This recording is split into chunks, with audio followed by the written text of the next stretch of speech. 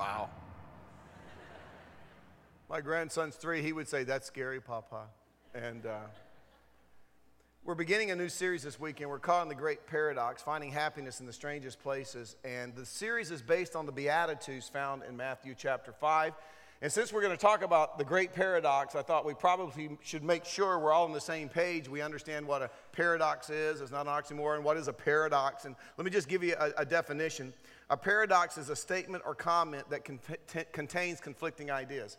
So you make a statement, you make a comment, it has kind of a conflicting idea in there. It's considered a paradox. I'll give you some examples. Nobody goes to that restaurant, it's too crowded. Well, that's a paradox. Obviously, somebody's going if it's too crowded to go to. Here's one. If you get this message, call me. If you don't get it, don't bother. Now, what's embarrassing about that, many of us have left that message, right? It's a paradox. Here's one. Don't go near the water until you've learned to swim. Well, how do you learn to swim if you don't go near the water? It's a paradox. This one's self-explanatory. I played football at Duke. Okay, I hear all the Carolina fans clapping, so here's one for you. I received my education at Carolina. Again, a paradox is an example of a conflicting idea. But as we're going to discover in this series, the Beatitudes may be the most paradoxical statements that have ever been made. By the way, since we're getting into this series, understand that the Beatitudes are actually the introduction to Jesus' Sermon on the Mount. Did you know that? I mean, this weekend's an introduction to this entire series. So when Jesus began, the Sermon on the Mount recorded for us, Matthew 5, Matthew 6, Matthew 7. The Beatitudes are like the introduction. And by the way, the Sermon on the Mount is the first ever recorded message of Jesus. Now, we don't know if it's the first message Jesus ever gave, but it's the first one that the Holy Spirit said, let's record this one, okay? Maybe the other ones weren't up to par. I don't know. It's hard to believe Jesus couldn't preach a good message. But this is the one that the Holy Spirit says, we're going to record, and this is going to be saved for all time. And understand, the theme of that message, the Sermon on the Mount, was basically this. Jesus was saying to the crowd that gathered that day, there's a new sheriff in town. There's a new sheriff in town, and I'm bringing a new message with me. Because this is the message. This is what he was saying to the crowd. This is the message you're used to. You're used to the message of the law, the curse that goes with the law. You're used to the old system where it says when you sinned, you had to get an animal, find a priest that would offer up that sacrifice on your behalf to God, and at that moment you were cleansed and your sins were forgiven until you sinned again. In fact, you could go in the morning and offer up a sacrifice for your sins, and probably by the time you went to bed that evening, you were thinking, I better get up in the morning and get a sacrifice, because once again, there was this breakdown between you and God. That's the old system. That's the old curse. Jesus says, I am coming, and I'm bringing with me a new message. I have a brand new covenant that I'm going to be offering to you, and this new message, this covenant is based on things like love and mercy and grace. What I'm bringing to you is actually going to allow you to be reconciled back to God once and for all, so that you can have a relationship with Him 24/7. No more animal sacrifices, because I'm going to be the once for all sacrifice for all your sins, but you got to accept it. Jesus says, that's what I'm bringing to you. In fact, this is what Paul was talking about, Galatians chapter 3, verse 13. He said, Christ redeemed us from the curse of the law. How did He do that? Well, by becoming a curse for us. He became the curse in our place, and once and for all, when we accept what He did, it wipes away the curse. By the way, some of you have been around church for a while, and I don't have anything else to motivate you, but you like little trivia stuff, so I'll give you some trivia. If you go to Malachi chapter 4, verse 6, the very last word in the Old Testament is curse. You have 400 years of silence between the end of the Old Testament, the beginning of the book of Matthew. The very first word in the very first recorded message of Jesus was blessed. So the Old Testament ends cursed. Jesus says blessed, and that really does kind of sum up the Sermon on the Mount. There's a new sheriff in town, and I'm bringing with me a new message. So let's look at it. If you have your Bible, turn with me over to Matthew chapter 5. Let me give you just a little bit of background to bring you up to speed. In the first century, there was a small group of men who were kind of revered as being the spiritual all-stars of their day, okay? They were the LeBron James. They were the Tom Bradys of spirituality in the first century. And understand, these men, they set the bar of spiritual expectation really, really, really high. In fact, they set it so high, the average man, the average woman walking around the streets of Palestine, they felt, these guys are out of my league. I could never compete with these guys in the religious arena. And because of this tension, a lot of people in the first century had given up on the religious system of the day. Now, don't get me wrong. It wasn't that they didn't want to be spiritual. It was just this system that the religious leaders had established. In their mind, it was just unreachable. It was just so unattainable. Now, against that background, against that backdrop, against that culture, enters Jesus. He's 30 years old. Understand that he is physically indistinguishable from any other man, Jewish man, about his age. Contrary to what you've seen in the pictures and the paintings, he didn't have a halo. He didn't glow at night when his mom tucked him in, right? He blended right in. He came from an average family. He came from a small town. And yet, some crazy things, in fact, amazing things started happening when Jesus went public with his ministry at the age of 30. In fact, if you go back just one chapter to Matthew chapter 4, verse 24, it says as Jesus was making his way through Judea and Palestine, it says he healed every kind of sickness. He healed every kind of disease. I mean, Jesus came across people who had never walked in their life. And when Jesus was finished with them, they were walking and running, having the time of their life. Jesus came across people who had never seen the blue of the Galilean Sea or maybe the golden hue of those Judean mountains, if you've ever been in that area, right? But when Jesus finished with them, they could see it. People who had never heard the sound of a bird when they woke up in the morning, now they're hearing those sounds, right? So there's crazy stuff going on. And as the news of all this traveled around, it began to send, literally huge tidal waves of excitement throughout the area. And it was also about this time that Jesus began to talk about something that the Jewish people were waiting to hear. He began to talk about how he was going to establish a kingdom. But this wasn't going to be just any kingdom. This was going to be God's kingdom. And the offer that Jesus was making to the people is you don't have to wait until you get to heaven to participate in this kingdom. This is a kingdom that you can participate in while you're still on earth. So naturally, whenever the people would hear that Jesus was going to speak, out of curiosity, and maybe also, fingers crossed, we could get a free meal, right? Maybe a fish fillet, they would show up and they would listen. But understand, when they showed up to listen to Jesus, they were basically interested in two things. Here's the first one. Jesus, if you're going to establish this kingdom, what's it going to be like? And second, if you're going to establish this kingdom, who actually qualifies to get in? Now you got to remember, because of the religious leaders of the day, the average person walking around Palestine had already concluded, I can't get in, I can't measure up. But now they're sitting on the hillside, they're listening to Jesus, right? And they're thinking, now, this new kingdom that Jesus is talking about, I could get excited, I could get jacked up about that, right?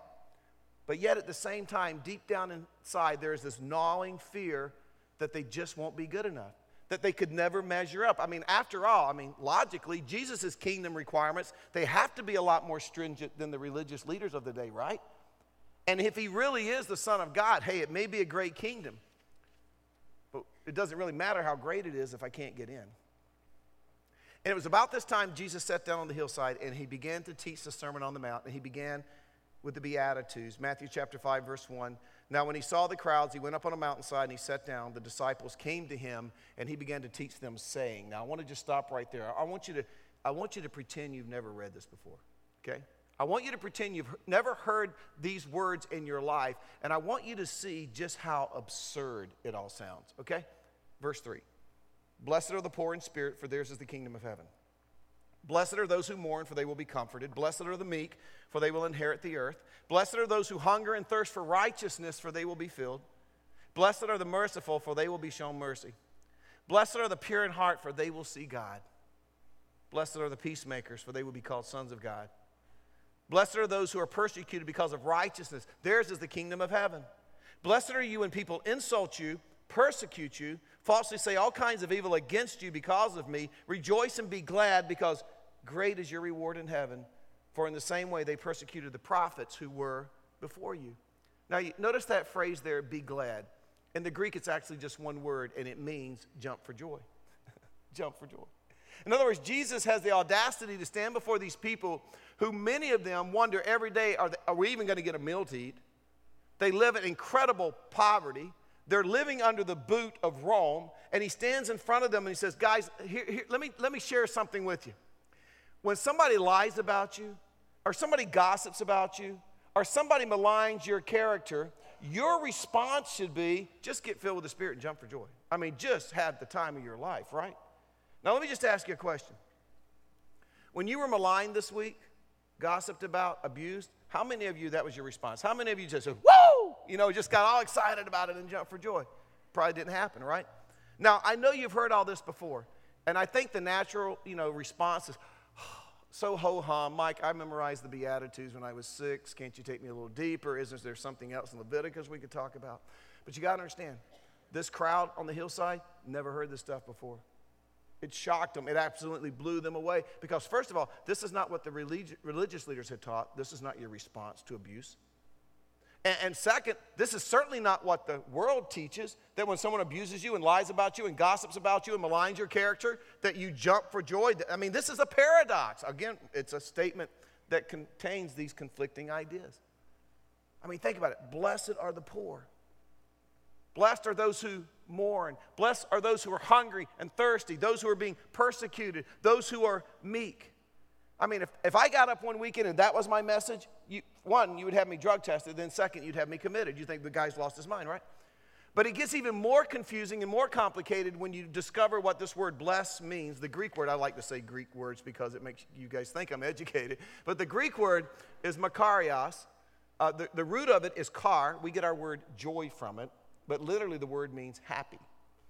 In many places in the New Testament, it is translated happy. That's what it means. But sometimes it is translated blessed, but it's the same word, makarios. For example, Jesus said in Luke 11:28, blessed is makarios. Literally, you can say happy are those who hear the word of God and obey it.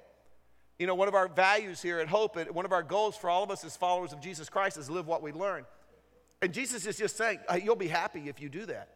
As you discover my truths, my principles, my precepts, you adopt them into your lifestyle. You change your life accordingly. Jesus says if you live that way, you're going to be happy. Here's another one, Acts 20, verse 35. It's more blessed to give than receive. Literally what Jesus is saying there, you will be happier if you live a lifestyle of generosity as opposed to living a lifestyle of keeping and hoarding and hanging on to.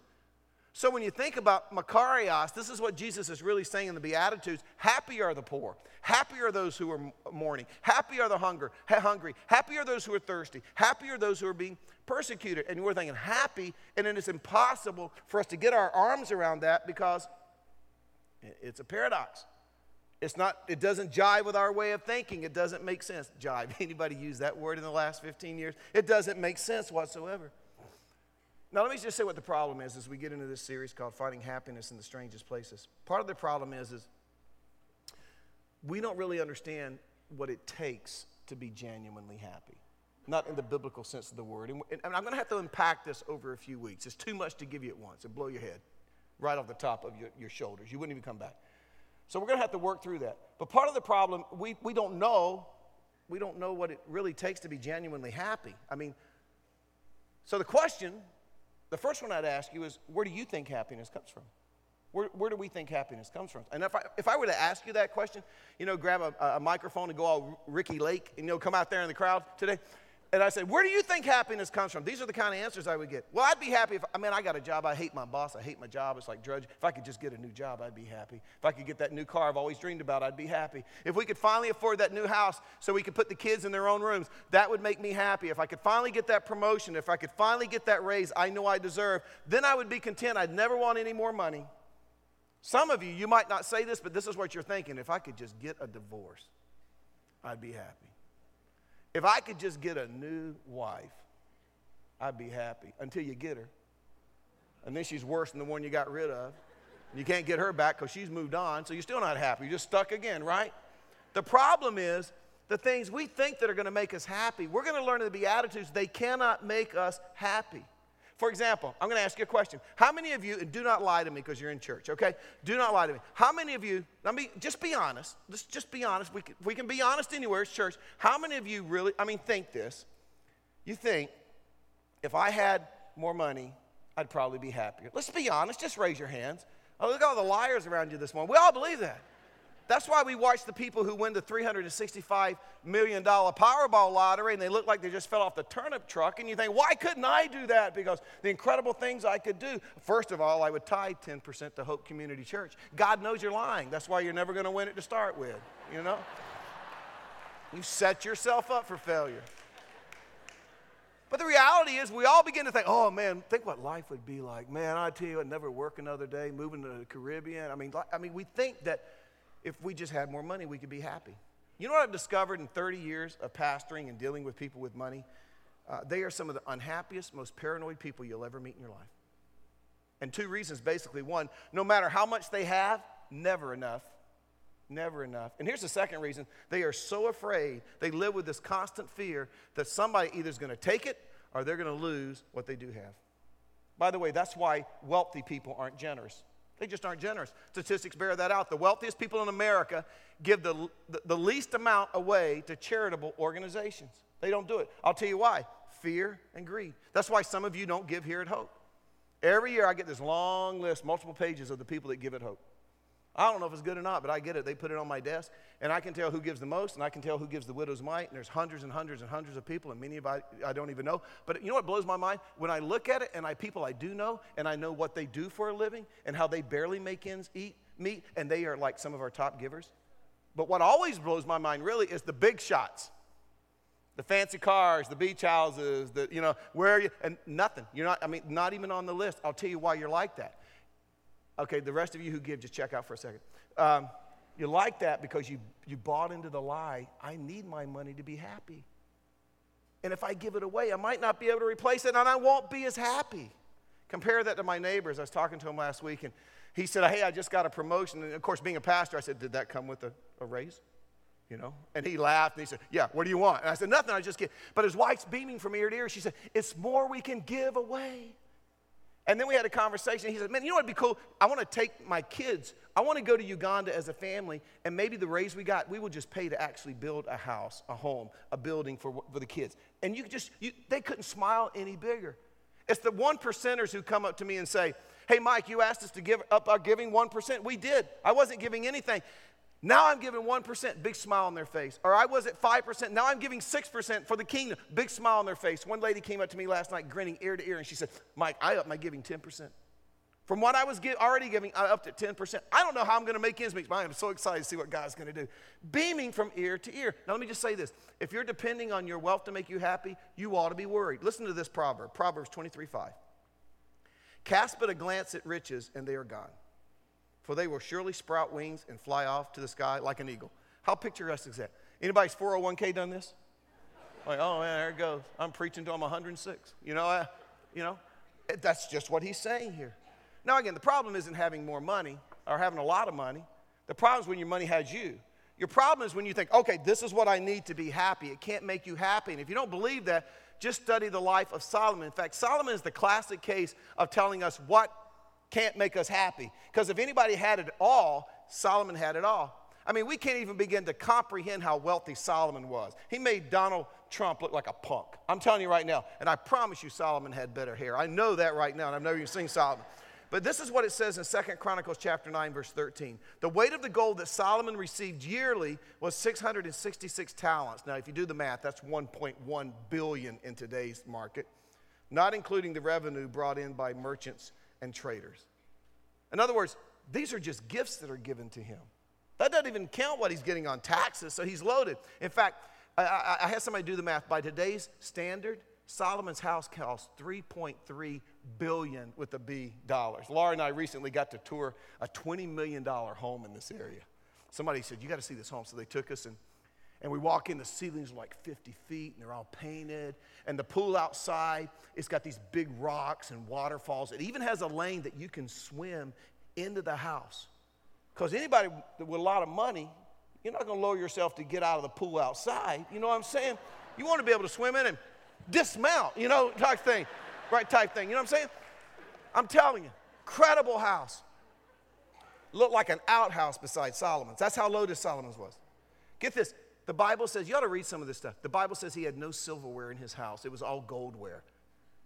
Forks, spoons, knives, cups, made not of gold-plated, solid gold. Get this verse, 2 Chronicles 9:27. The king, referring to Solomon, made silver as common in Jerusalem as stones.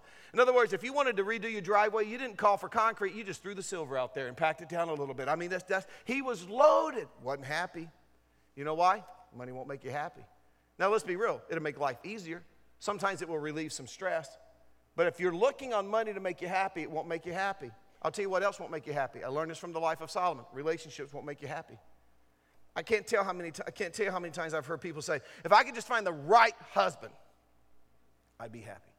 If I could just find the right wife, I'd be happy. Let me tell you something. Solomon had hundreds of wives, and he could afford them. You know what I'm saying? And he was miserable. You would think out of hundreds he could find one good one that could make him happy. No. I've had people say, if I could just have children. Yeah, let me know how that works out for you, okay? I mean, if relationships could make you happy, Solomon would have been happy. He wasn't happy.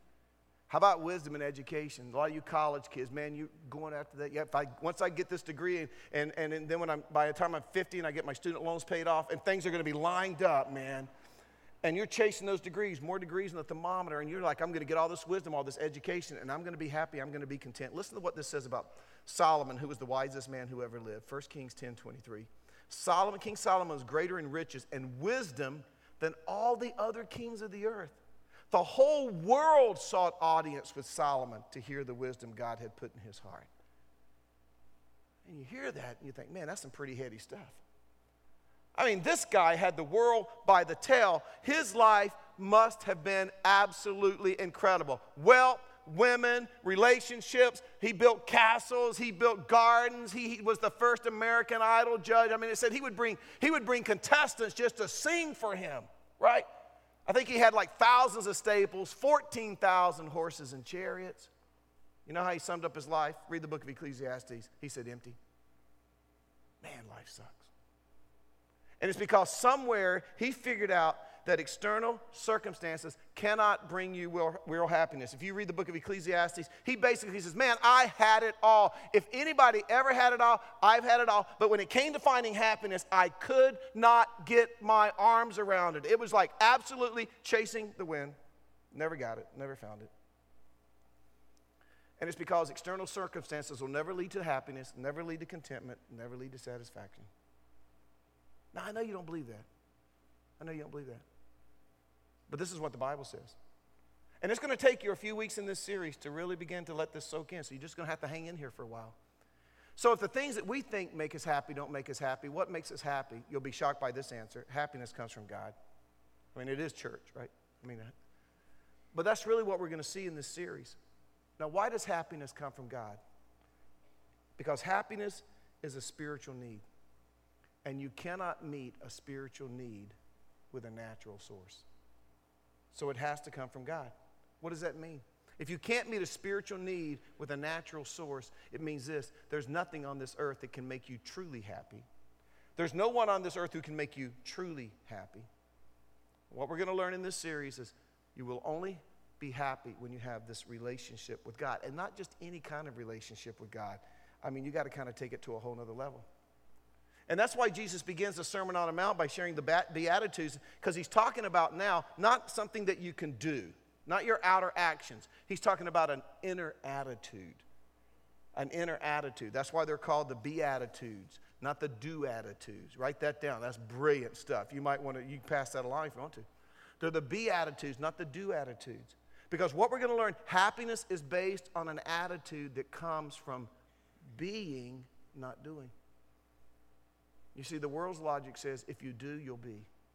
If you go to school, if you climb the corporate ladder, if you can amass enough fortune and fame and power, if you can do those things, you will be. Jesus comes along and says, doesn't work that way. If you will be, then you'll do.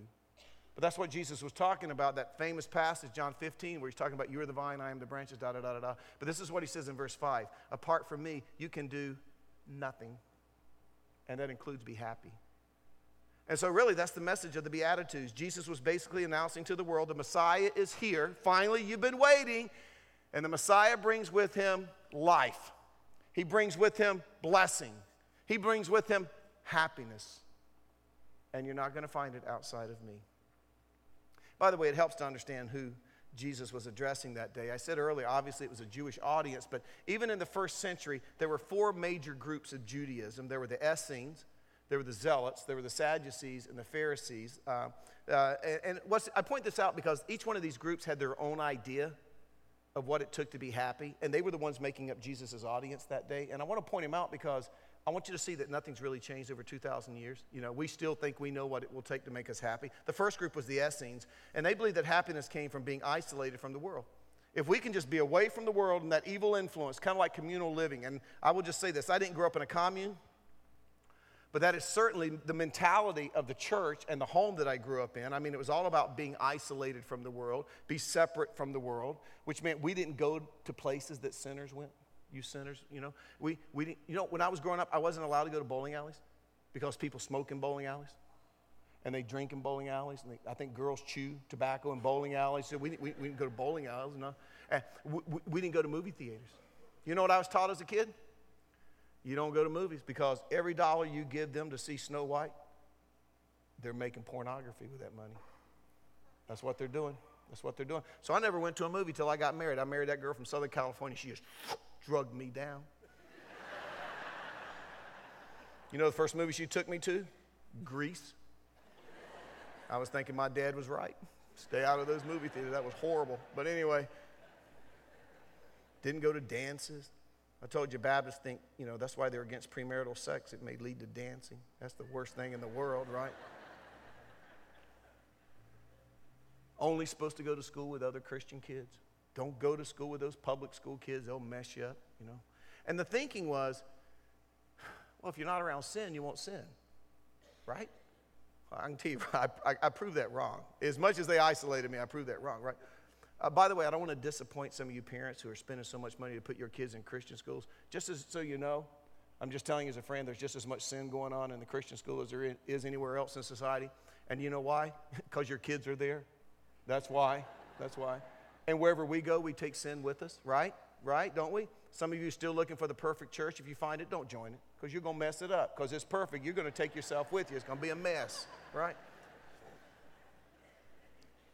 Jesus never said anything about being isolated from the world. In fact, he said the exact opposite. When Jesus was praying what really is the Lord's Prayer and the intercessory prayer in John 17, this is what he said in verse 15. My prayer is not that you take them out of the world, but that you protect them from the evil one. Jesus says, I don't want them to be isolated from the world, but I do want them to be insulated from the impact of the evil one. So, you know, being isolated is not going to make you happy. They thought it would, but it won't. People still think it will today. How about the zealots? They believe that happiness came from power. They were always protesting, going up against the government, going up against the authority, going up against the establishment. You know, their thinking was if we can just overthrow the establishment, if we can just get the power, seize the power, if we can just be in charge, we're going to be happy. People still believe that today. In the first century, they called them zealots. Now we call them, you know, Occupy movement, whatever. But people still think, man, if I could just seize the power, I could be happy. No different today. Happiness doesn't come from power. The Sadducees believed that happiness came from just being your own man, doing whatever it was you wanted to do. These were the original, if it feels good, do it. Don't worry about the consequences, just get out there and do it. And they felt that way because they didn't believe in the supernatural. They didn't believe in afterlife. They didn't believe in heaven. That's why they were Sadducees. So you'll get some of this stuff about too this afternoon. The Sadducees were Sadducees. They didn't think you went to heaven after. They thought once you died, dirt nap, that was it. And since you only go around once, since you only have this window of time where you're living life, go ahead and live it to the fullest. Grab all the gusto you can. That's not original with Budweiser, right? This is an attitude that has been around for thousands of years. Just live for yourself. Just live for today. There aren't any consequences. There aren't any rewards. Just get out there and do it. You got a little window of time. Sadducees, that's no different than today. And then the Pharisees believed that happiness came from being perfect based on your performance before God. And the more perfect you are, the more God will like you, the happier you'll be. So don't ever make any mistakes. Don't ever mess up. Talk about setting yourself up for disappointment. Their favorite pastime was sitting around and critiquing everyone who wasn't as perfect as they were. And let's just face it, there's a whole group of people that show up at church every weekend just like that. You know who you are. Nothing's changed. If that describes you, you're just a modern-day Pharisee. So that's Jesus' audience. The Essenes, if I'm isolated. The Zealots, just give me the power. The Sadducees, just live life to the fullest. The Pharisees, I'm just going to be perfect. And Jesus comes along in the Beatitudes and he says, I want to just let you understand, none of those things are going to make you happy. Because happiness comes from God. It's not about being isolated. It's not about being in power. It's certainly not about being perfect or just living life any way you want. It comes from God. You live for God and you're going to be happy. And right now I can kind of hear the gears in many of your brains going, just kind of grinding to a halt because it's a paradox. It doesn't make any sense. By the way, one other challenge that Jesus faced when he was delivering this message was this misconception that the audience had about the Messiah. The Jews have been told for centuries, the Messiah is going to show up, and when the Messiah shows up, he's going to set up his kingdom. Understand, they're now living under the boot of Rome. They are absolutely miserable. So they believed that when the Messiah showed up, he was going to immediately establish his kingdom, and that's what was going to make them happy. And if you read the Gospels, that's why the disciples were constantly asking him, hey, when are you going to set up your kingdom? When are you going to set up your kingdom? You're going to set up your kingdom today? Well, it'll be next Monday. How about next Monday? When are you going to set up your kingdom? And when you set up your kingdom, can I sit on the right or can I sit on the left? What role am I going to play in your cabinet? When's the kingdom going to come, right? In fact, I believe the most devastating statement the disciples ever heard in their lives was when Jesus was being tried before Pilate, and Pilate asked Jesus this question, Jesus, are you the king of the Jews? And Jesus' response was, my kingdom is not of this earth. And I believe with all my heart that the disciples, and this is where it all fell apart from, they were in the crowd that day. I guarantee you it absolutely devastated them because that's why they've been following this guy for 3.5 years. They thought he was going to set up a kingdom, overthrow Rome, and they were going to be happy.